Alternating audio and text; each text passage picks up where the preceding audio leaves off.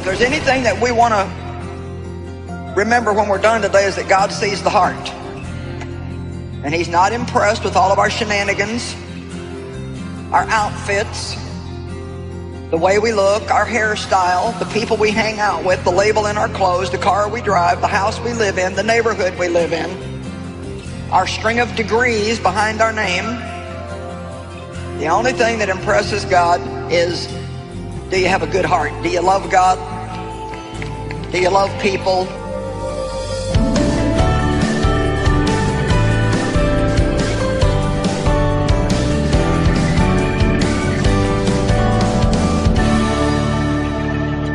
How many of you feel that you need more confidence in your life?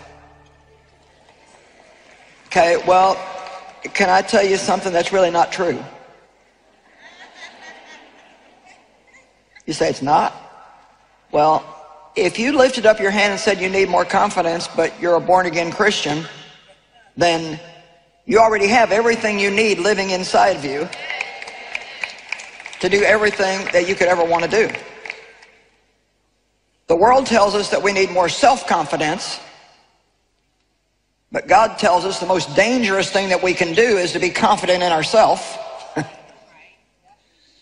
That we are to be confident in Him. So yes, we want confidence, and we want confidence that we can do what we need to do, but we don't want to refer to it as self-confidence, because the only confidence that we have is based on who we are in Christ.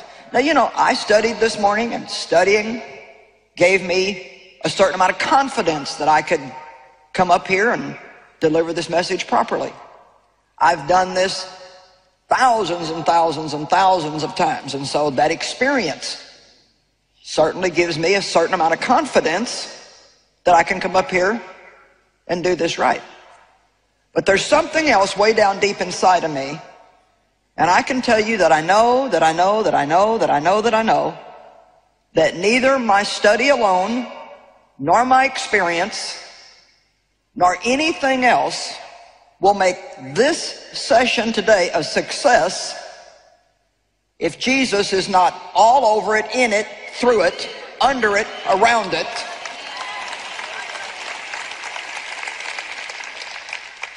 There's a scripture that's just coming to my heart right now. The Bible tells us that God will not share His glory with anyone. So all the glory goes to God for any success that we ever have. Philippians chapter 3, verse 3. For we Christians are the true circumcision, who worship God in spirit and by the Spirit of God. And we exalt and glory and pride ourselves in Jesus Christ. And we put no confidence or dependence. Let's read it again. We put no confidence or dependence on what we are in the flesh, and on outward privileges and physical advantages and external appearances.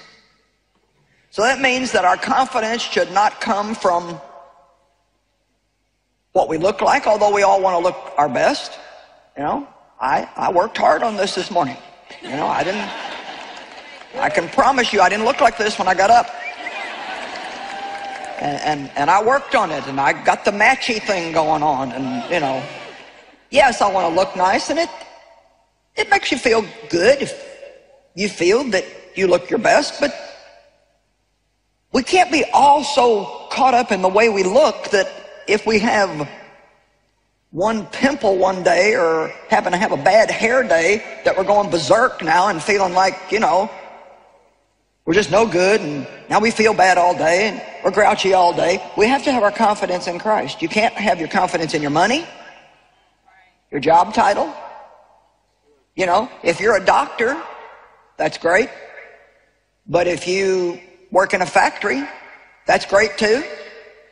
And the factory worker can have just as much confidence as the doctor. And you know, just because the world looks at different people different and admires certain things over others, that doesn't mean that God sees things that way. If there's anything that we want to remember when we're done today, is that God sees the heart. And he's not impressed with all of our shenanigans, our outfits, the way we look, our hairstyle, the people we hang out with, the label in our clothes, the car we drive, the house we live in, the neighborhood we live in, our string of degrees behind our name. The only thing that impresses God is, do you have a good heart? Do you love God? Do you love people? Do you want to be obedient?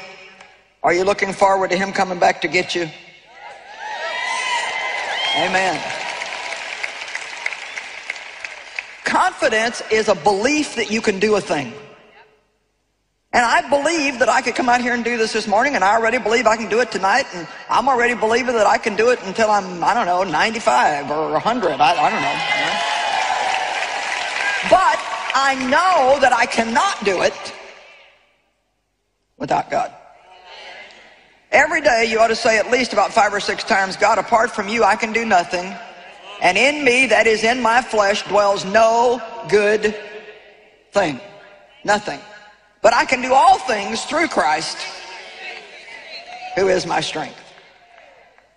Confidence is a belief that you can do a thing. It's faith. When you're confident, you can relax and not worry or be afraid. I'm really pretty relaxed when I'm up here. Why? Because I'm not really trying to impress anybody.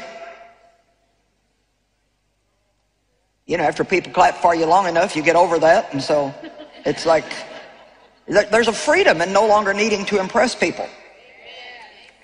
If you like me, God's going to have to make you like me. I don't have to get up here and try to play all these games. And, you know, so I have fun doing this. Until I learned this, it was killing me. I mean, the pressure was killing me. Because when you get up in front of people, or you go to work every day, and all you can think about is how you look and what people think and what they're saying about you, and you know, if you're in with the right group, I mean, it's a lot of pressure. How many of you know that that pressure is a lot of pressure? So we want to have confidence. I heard one time that a believer with no confidence is like a jumbo jet sitting on the runway with no fuel in it. You got all the equipment, but no fuel to go anywhere. Now, the Bible talks about wise men and it talks about fools. And so we're going to take a look at what the Word of God actually says a fool is. Proverbs chapter 26.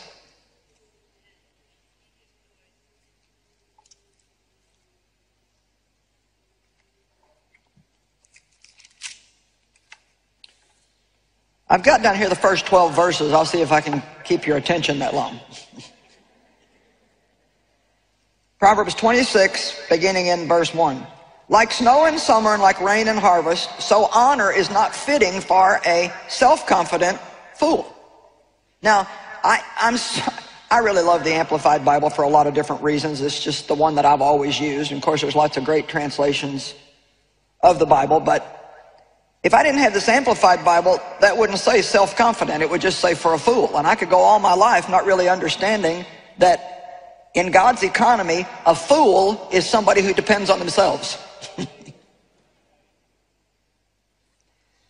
Like the sparrow in her wanderings and like the swallow in her flying, so the curseless cause does not come. A whip for the horse, a bridle for the donkey, and a straight slender rod for the back of a self-confident fool. In other words, a fool is always going to be taking some kind of a beating. It might be a financial beating. Always things just never turn out right for him. God's not going to let things turn out right for you if you're not depending on him. You say, well, wait a minute, I know all kinds of wealthy people that have got all kinds of stuff and they're not even believers. Well, go find out if they're really happy. Find out how many fears they have in their life about losing what they have. Find out how many people really love them, or if anybody even likes them. Because usually when you're working on the world system, to get a lot, this doesn't always happen, but a lot of people, they got to walk all over somebody else to get it. Mistreat other people. And the good news is when you have your confidence in God and you obey him, he can lift you up and promote you without you playing all those games. A fool is always taking a mental beating. The self-confident man must worry, be anxious, reason, be in fear. A self-confident fool also takes an emotional beating. Nothing really works out right for him. And since he's worked so hard in his life to make everything work out, he only has one option, and that is to be upset when things don't work out. And see, the good thing for those of us that are believers in Christ, once we really learn how to operate in the kingdom economy, and there are ways that God operates that the world doesn't understand, I can do the very best that I can. I can plan and have a program and do my best to work it. And you know what? If for some reason it doesn't work, then I can just say, well, I guess I missed God, or my timing was off, or whatever, but praise God, He still loves me. And I can just let go of what lies behind and press on to the next good thing that God has for me. I don't have to just have 3 years of depression because I tried something and it didn't work out. So, say with me, a fool is always taking a beating.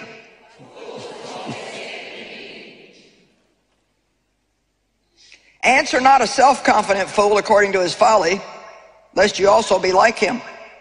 You know, if you want to know where somebody's confidence is, all you have to do is just listen to them for a little bit, because somebody who's self-confident cannot keep their mouth shut about themselves. They can't say a sentence without I, me, and mine in it. Answer a self-confident fool according to his folly, lest he be wise in his own eyes and conceit. So he's saying there is a time to come back at a fool and try to straighten him out. He who sends a message by the hand of a fool cuts off the feet of satisfactory delivery.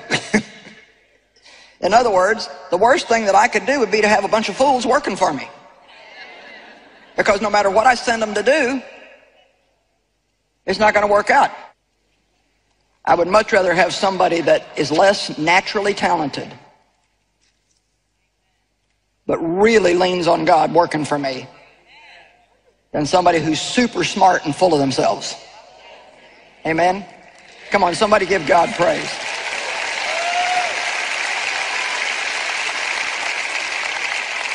So I think you get the point. I don't think I need to read the rest of that, but you can read it yourself. You'll find that many places in Proverbs, a fool is a self-confident man. Now, I'm not saying that, you know, when people give you compliments, you should receive them. Be gracious. That doesn't mean that you're proud and haughty. I love what Corrie ten Boom, she said, I get compliments all the time, and everyone that comes to me, I receive it as a rose, and at the end of the day, I take the bouquet and give it all back to Jesus. Amen? So, you know, even if God helps you do a good job, you're going to get some attention. People are going to tell you they appreciate you. They're going to tell you that, you know, and that's fine. Receive that. Receive it graciously. Unless somebody gets into worship, then you need to straighten them out. But then just always make sure that you give it all back to God. All back to God. You know, sometimes even when I do things, or, you know, when I go and I do speaking engagements, I always get introduced. You know, here I don't bother with that. I just come out. But when I go places and I get introduced, I mean, sometimes the way they make me sound, you would think that I was the greatest thing next to sliced bread. And, you know, while they're saying it, I kind of just talk to God and just say, well, you and I both know I'm nothing without you, so it's kind of funny how important they think I am, but we both know that I'm not. And so, see, it's really your heart toward God that makes a difference. And so it's great if you're helping people and they want to encourage you. And I mean, that's good. We all need to be encouraged, but it's what you do with it after that. I remember before my ministry got very sizable at all, one night I was sitting on the edge of my bed, on the side of my bed, and I was getting ready to go to sleep. And I mean, for about 45 minutes, the Lord started dealing with me.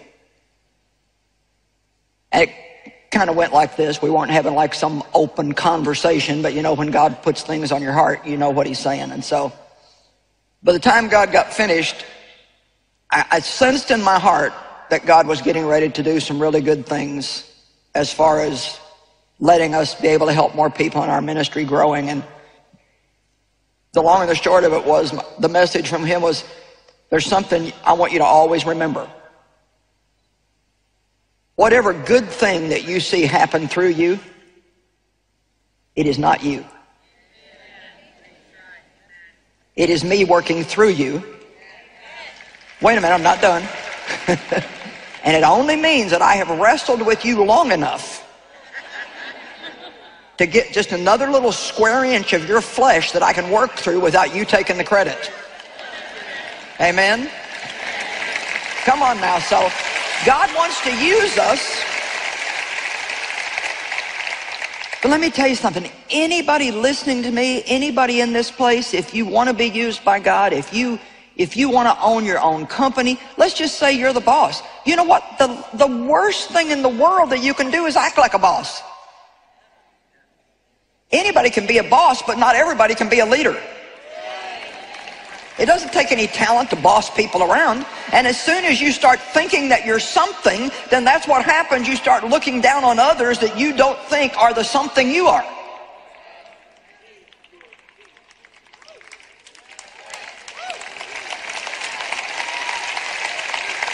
And it happens to all of us. All of us. If you're going to sit there and tell me that you're never tempted with pride, then I'm going to have to tell you that you are lying. Because pride is at the base of all sin. When Lucifer fell from the exalted place that God had given him, it was pride that caused it. 5 times in 2 verses or 1 verse, he said, I will, I will, I will, I will, I will. And God said, let me show you what's going to happen. That's all of you. Only God. Apart from me, you can do nothing, the Bible says. Let's look at John 15:5.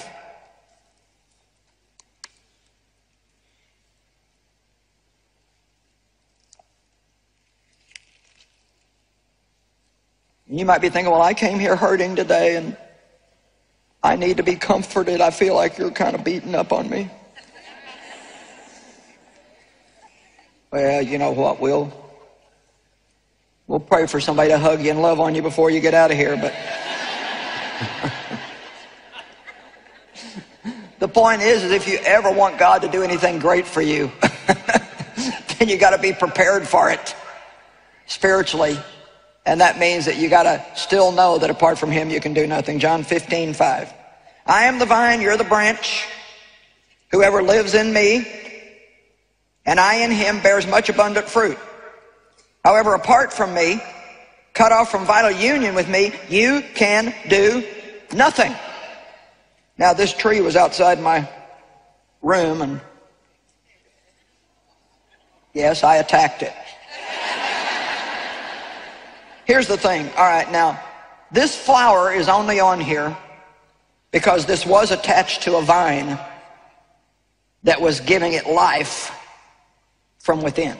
So Christ comes to live in us, and he gives us life from deep within us, and we really don't comprehend how dependent this little branch is on that vine. See, all it does really is just kind of hang there, and everything else comes to it. Well, see, we need to learn how to just be sure that we're hanging on the vine. God, I'm nothing without you. Now, there's a bunch of little buds on here that, you know what, are never going to bloom. You know why? Because now it's off the vine. So I wonder how many possibilities. Okay, maybe you've had one flowering success. And so now that success has gotten you off the vine because now you're so busy taking care of your success.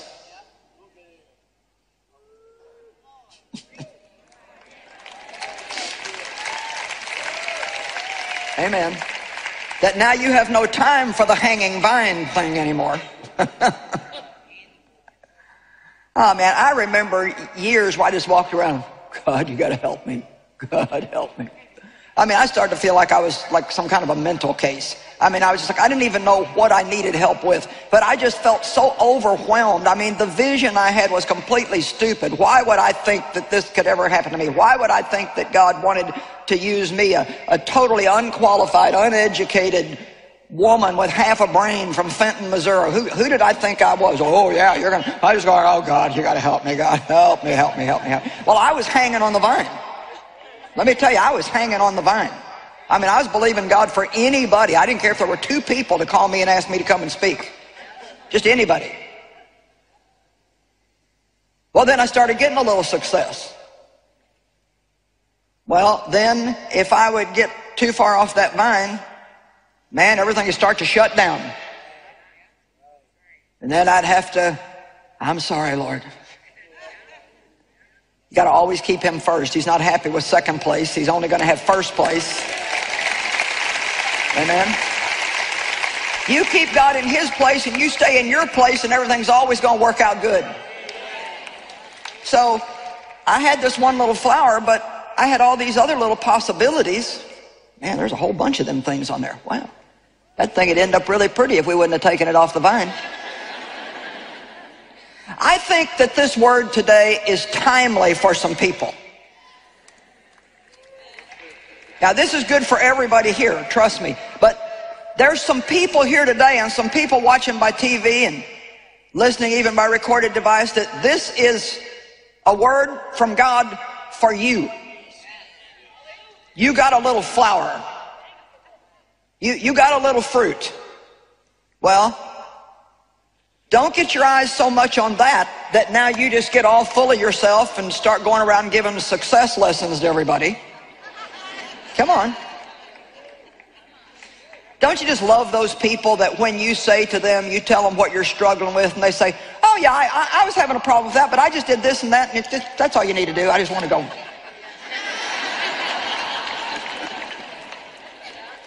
I tell you what, every victory I got, I had to walk it out and suffer.